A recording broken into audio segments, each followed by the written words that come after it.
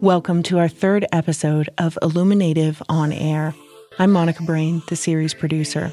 I am so excited about our show today. Tara Gatewood, host and producer for the national radio show Native America Calling, brings you a sound-rich taste of Hawaii. She highlights the latest efforts to protect a sacred mountain, Mauna Kea. Protesters recently left the mountain after a long demonstration against building yet another telescope.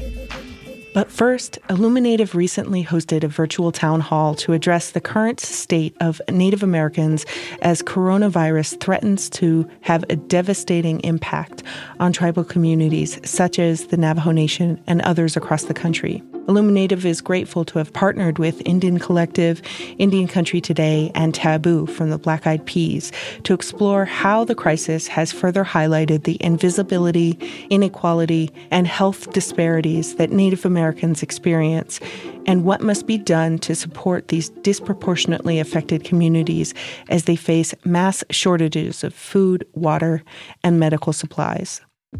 According to the CDC, over 20% of COVID fatalities are among African Americans, over 16% are among the Latinx community, and over 6% are Asian American. As of May 5th, 55% of total COVID-19 cases in New Mexico are Native Americans, and the Navajo Nation is suffering from the third highest rate of COVID-19 per capita in the country. Talking about how COVID-19 impacts communities of color and what can be done about it now and going forward is vital to our future. During this segment, you will hear from one of the first two Native women elected to Congress, Representative Deb Haaland from Laguna Pueblo, the first Native woman elected as Lieutenant Governor of Minnesota, Peggy Flanagan, whose White Earth Band of Ojibwe, Monica Ramirez, co-founder of the Latinx House, and Dr. Dwayne Proctor of the Robert Wood Johnson Foundation.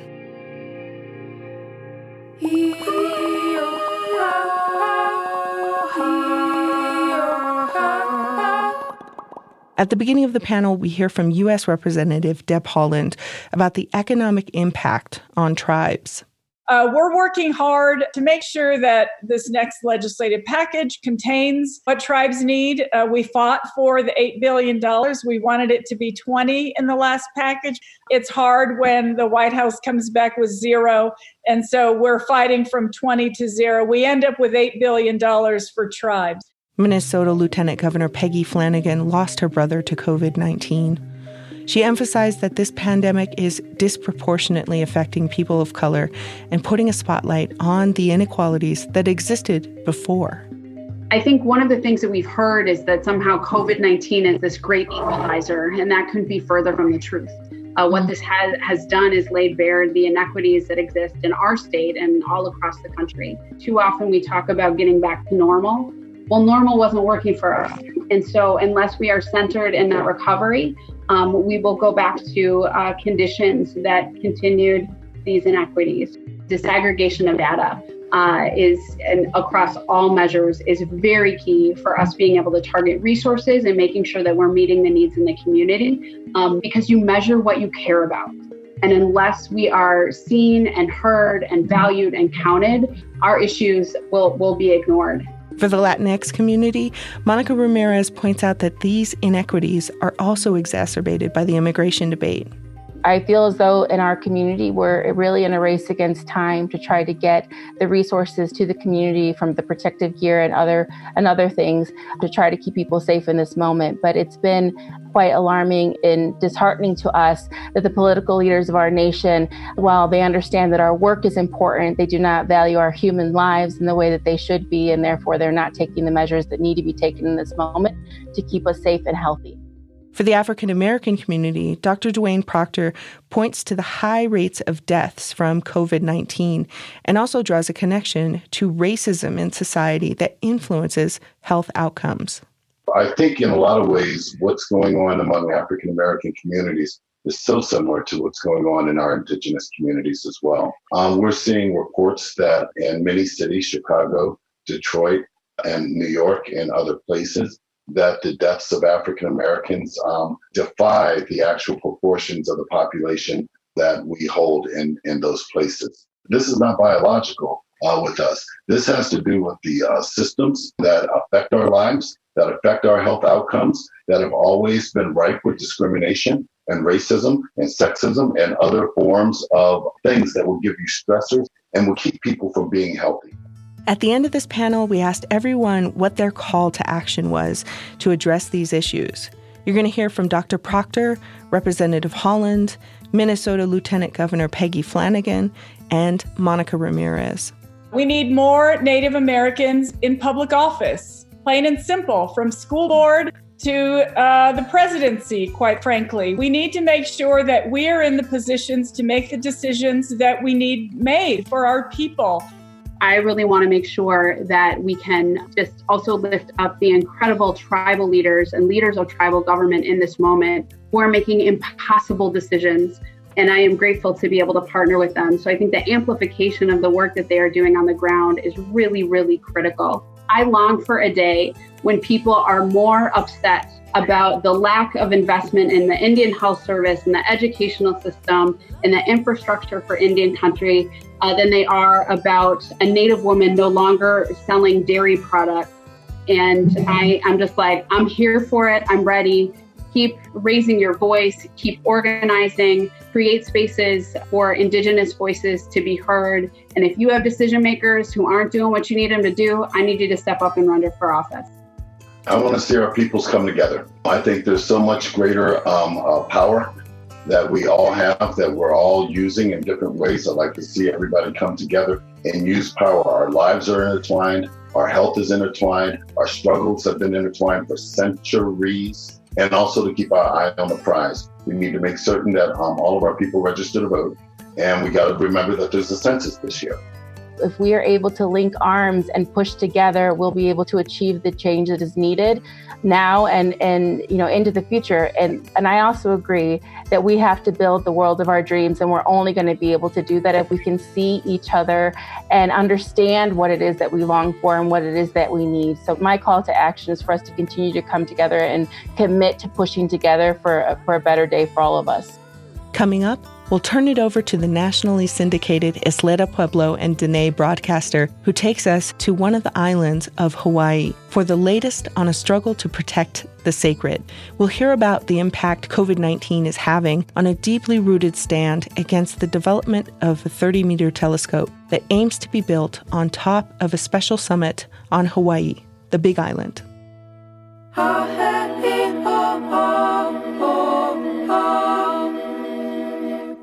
Inukakim Herimba. I'm Tara Gatewood, host and producer of Native America Calling. And my understanding, the many things our sovereign nations hold close to their hearts, is further ignited by the sounds and cultures that have sustained our indigenous societies for generations. And this connection has also led me to establish a musical exploration of just who we are as the first inhabitants of our lands. I call it Indigenous Foundation. And it explores the baselines of our communities one song at a time and airs each Saturday on Santa Fe, New Mexico's KSFR. In this journey, I've paid close attention to the sounds and vibrations of Kanaka Maoli, or as they are often called, Native Hawaiians. One story that's evolved over the years through the music is the stance to protect Mauna Kea, or Mauna Awakea.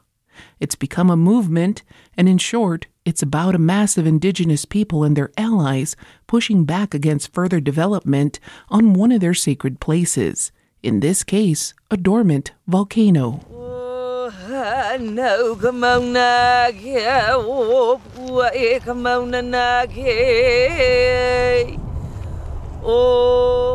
Mauna Kea is the highest mountain in the world from the seafloor, so the summit stands above the clouds.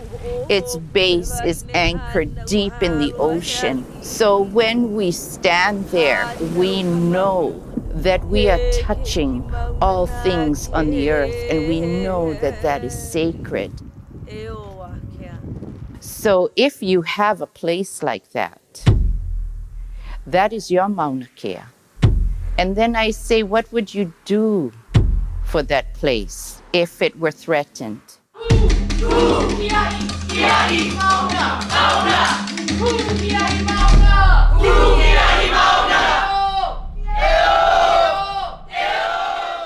That's what echoed throughout the movement to protect Mauna Kea. It's a moment from a new documentary, Standing Above the Clouds, by director Jelena Keane Lee, which recently screened at the LA Asian Pacific Film Festival. It follows the walk of several Indigenous women who've made the commitment to protect Mauna Kea. Thanks to the filmmakers for letting us share some of their captivating work. Coming up, we'll hear where things currently stand with the Protect Mauna Kea efforts in the face of the COVID-19 pandemic. But first, we're going to reflect on what awoke this movement. I caught up with Kanaka Maoli cultural practitioner Pua Case. She, along with others, have raised awareness on the specialness of Mauna Kea for years. She says keeping sacred places safe has to come from within. As Native people, and I'm really going to say to all Native people who are standing right now, I say for my Mauna, if we just let them go ahead and build and don't try to stop them, we may just lay down and say, take everything. If we're going to let you take the most sacred, then what is it that we have after that? So can we just lay down and let them take this mountain with a 30-meter, 18-story telescope? No, we cannot. No, we cannot. So now we are put into a position where we must stand. Pua is one of the many Native Hawaiians who oppose the $1.4 billion project to build a 30-meter telescope, which they say will further desecrate the sacred mountain. For years, there's been legal challenges to the construction. Here's more of the background. So for 10 years now, we have been successful in halting a massive construction project of an 18-story telescope called the 30-meter telescope. Majority of funding coming from the Gordon and Betty Moore Foundation in California, but also 5 countries, Canada, Japan, India, the United States, through California, really, and China, to build this 18-story telescope on the northern plateau of our mountain over our water aquifers. And it would be the largest building on our island, which 18 stories is not allowed to be built anywhere on our island. And it has not ever passed the 8 criteria to build in a conservation zone, but still we have had to be in court, in the Supreme Court, contested case hearings, frontline action twice, and endless community work. For all of you out there, it's not just about the building of a telescope on our mountain. It's about a sacred mountain that is connected to other mountains around the world. It is about mountains that still speak to one another. It's about mountains that we are genealogically linked to and promised that we would safeguard. It's about the source of water. It's about fragile ecosystems and landscapes and our homeland. And it's about the last of the sacred, the most sacred. And there comes a time when a people, like our people, have no choice but to stand. We have a strong Native people here who are rising to say enough is enough. You can't just push through projects anymore that are pono'ole, that are not good for us or for our landscape or for our ancestors or for our descendants to come. And so all the way around the world, we have thousands and thousands of you who have seen that, who know that this is more than another construction project. And you have seen that you are an extension of our mountain. And you have said, I stand with you. So for 10 years, people and their allies and their relatives have stood together to say, no, not one more, not this time.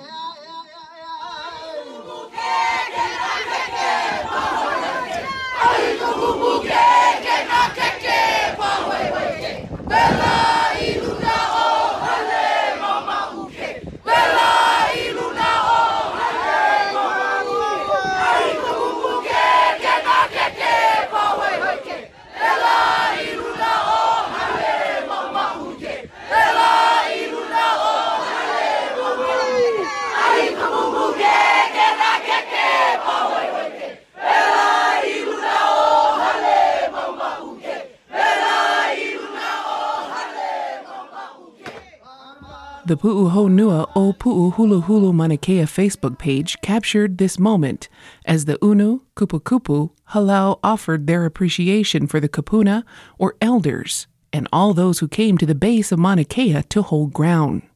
Since July of last year, hundreds, many of whom who call themselves Kia'i, or protectors, flocked to the camp that was erected at the base of the summit. Daily words about why this movement had to take place were shared over those camped out and others who came to show their solidarity. One pivotal moment was when 38 kupuna were taken into custody. One of them was Mauna Kupuna Dr. Noinoi Wong Wilson. She said it was an intense moment when elders asked to be the first ones taken by law enforcement. The world was watching via live feeds. Sometimes when I look back, if I have a chance to view the video again, it's very emotional, even for me. But we are still there in the court system, and that process has been suspended while we wait for the coronavirus to, move along, leave our community, or at least be able to return to somewhat normal. And so, thinking of all this, and you shared a very special moment of when the kupuna, the elders, wanted to be on the front lines. And now, with what we're facing with this pandemic, we are in many ways kind of reversing those roles. What are your thoughts on just some of these flows of energy, protection, and respect? I think you're absolutely right. And I think even though I'm a kupuna myself, that was our first and initial concern is, God forbid, we should survive an onslaught by law enforcement only to be taken down by a virus that none of us here in Hawaii have the ability to withstand. And I know that because all of the diseases that were introduced by foreigners coming to our lands were our people, our native people, my ancestors had no resilience to, no natural antibodies, no built-up antibodies, no ability to fend off the flu. And not to mention all the other dread diseases that were brought into the community, like smallpox, like syphilis and gonorrhea, like tuberculosis. So, that is seared into our genetic memory, into our DNA. It's seared into our bones. When people talk about diseases like coronavirus, Hawaiians just shudder to consider the impact that it could have on our community. We now go back to my conversation with Pua Case.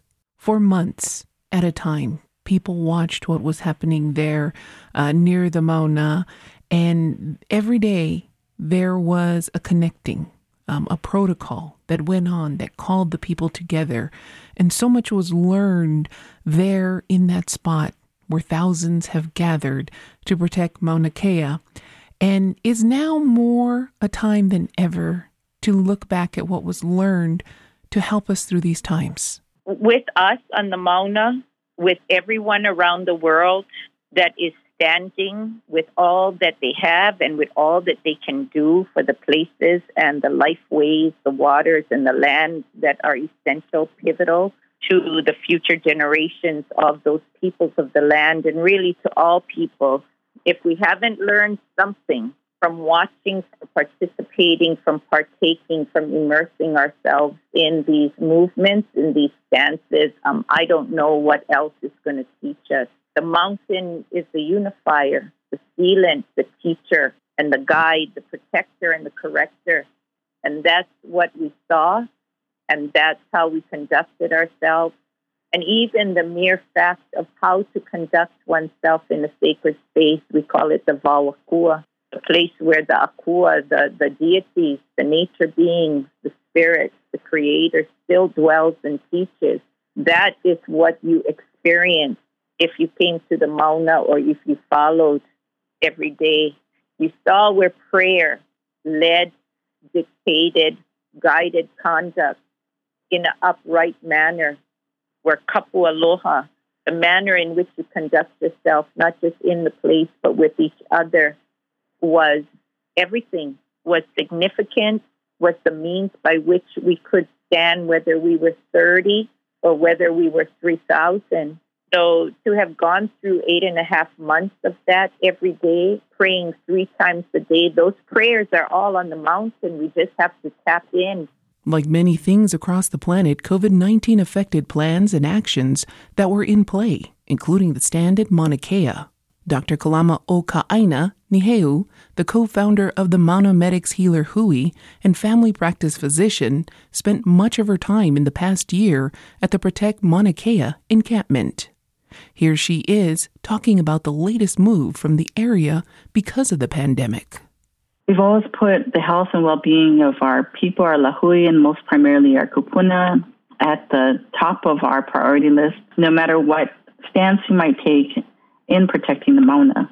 And while we were focusing on the Mauna, this entire situation started taking off and becoming a global pandemic, originally out of Wuhan, China, and then spreading really throughout the rest of the world. And as we were monitoring both fronts, our responsibility as the Medic Healers Hui is to keep an eye out for all the public health concerns. And as we started seeing this rise in this pandemic, and as the World Health Organization declared a global emergency, and as Hawaii and the United States and other countries throughout the world subsequently followed through, we could see that gathering together at this point not only would endanger our kia'i, our mauna, but also put at risk our community who would continue, who are still looking towards the mauna and gathering together. And so, like all things that we've done with the Mauna Kea movement, we try to be at the forefront of that so that we can not only protect our people, but also educate them and uplift them and in a way that empowers them to understand what's going on. So not only do we utilize our platform to share that information with our people, but we've also been trying to make sure that we're always a part of the community. The kia'i are all a part and parcel, are the blood and sinew of Kapai Aina Hawaii. We are the children of the land. And so we had to take the first step forward in really demonstrating to the rest of the community that we needed to stop gathering together in groups and start implementing social distancing. Now, in regards to leaving, that there are people who continue to maintain vigilance for the Mauna. They may not be as readily visible, but we are ready at any moment to protect the Mauna if necessary. And I wouldn't say that necessarily everybody has left it. I would say that we're less of a visible presence, but the eyes are always there. The makainana, or the eyes of the land, their eyes are on the Mauna and whatever we need to do to protect her. Pua had this to add. When the so-called pandemic was really getting hold on the continent and really just beginning to make its way here, we found ourselves already in the Mauna with just a core group because we did not see imminent threat of construction maybe for the past 2 months before we made the decision to come down. So we really had a core group there, and we were still conducting our prayers 3 times a day. People were still coming up the Mauna 3 times a day. And so we started looking at perhaps it was a time where we could go downside, where we could preserve our resources, how much it takes to run a camp. And then the messenger came, the virus came, and we looked at that. And really what helped to make the decision, along with our core organizers and our medics, was looking at how we drew people to the mountain every day. And we didn't want to bring the virus to the mountain. Through the aha and the ceremonies we were conducted where everyone was invited, there were people from all around the world every day coming. We didn't want to spread it in that way. So there were a lot of factors in having us come down. So we have asked every single person on the Mauna to come down from the mountain and really let our Mauna rest. But knowing that if we hear anything about construction, the question is, would we go back up at this point? And I can only speak for myself that, yes, I would, but in the best way that I know how to go up to the Mauna. Noinoi shared how the Kia'i and others' time is being used while not being on the Mauna. We spend a lot of our time still quarantined in our homes, where we're still under a stay-at-home order from our governor. And we are doing everything we can, communicating with people on our FaceTime, on our Zoom meetings, and on our computers, just making sure that we can have an impact on the project so that it doesn't continue, to keep our eye out, to make sure that people are not making any moves to bring equipment on the mountain. And in fact, looking at the larger pictures as well as how our economy can resume, having learned the lessons that the COVID experience brought us. Pua said this time is also an opportunity for the land to heal. What I do see is our island home taking a breather, really repairing itself. I can hear the mountains singing. I can see the ocean restoring, and every creature, every flying, crawling, swimming creature just taking a really big breath. And I think, we are able to see that here in Hawaii and understand the impact that we all have on our island homes. Well, Pua, thank you so much. And anything you want to leave me with? I want to leave you with part of a prayer that we do to our ancestral guides. We call them our aumakua. When we have shown that we are forwarding or we are asking in an upright manner, we say, Eho mai ka ike, Eho mai ka ikaika, Eho mai ke akamai, Eho mai ka maupopono, Eho mai ka ike papalua, Eho mai ka mana. And we are asking for all of the things that we need. We are asking for knowledge, for understanding, for strength, for wisdom, for vision, see beyond what we see. And we are asking for the spiritual guidance and power and empowerment to be able to do that. And then may we go forward. So me ke aloha nui ia o kou pakahia pau mai mauna awa ke a moku o ke ave. To all of you mauna ke ohana everywhere around the world. Truly blessings. Me ke aloha nui and aloha to all of you.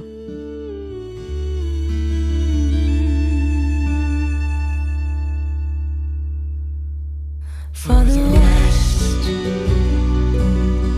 for the east, for the north, for the south. Thank you for listening to episode 3 of Illuminative on Air.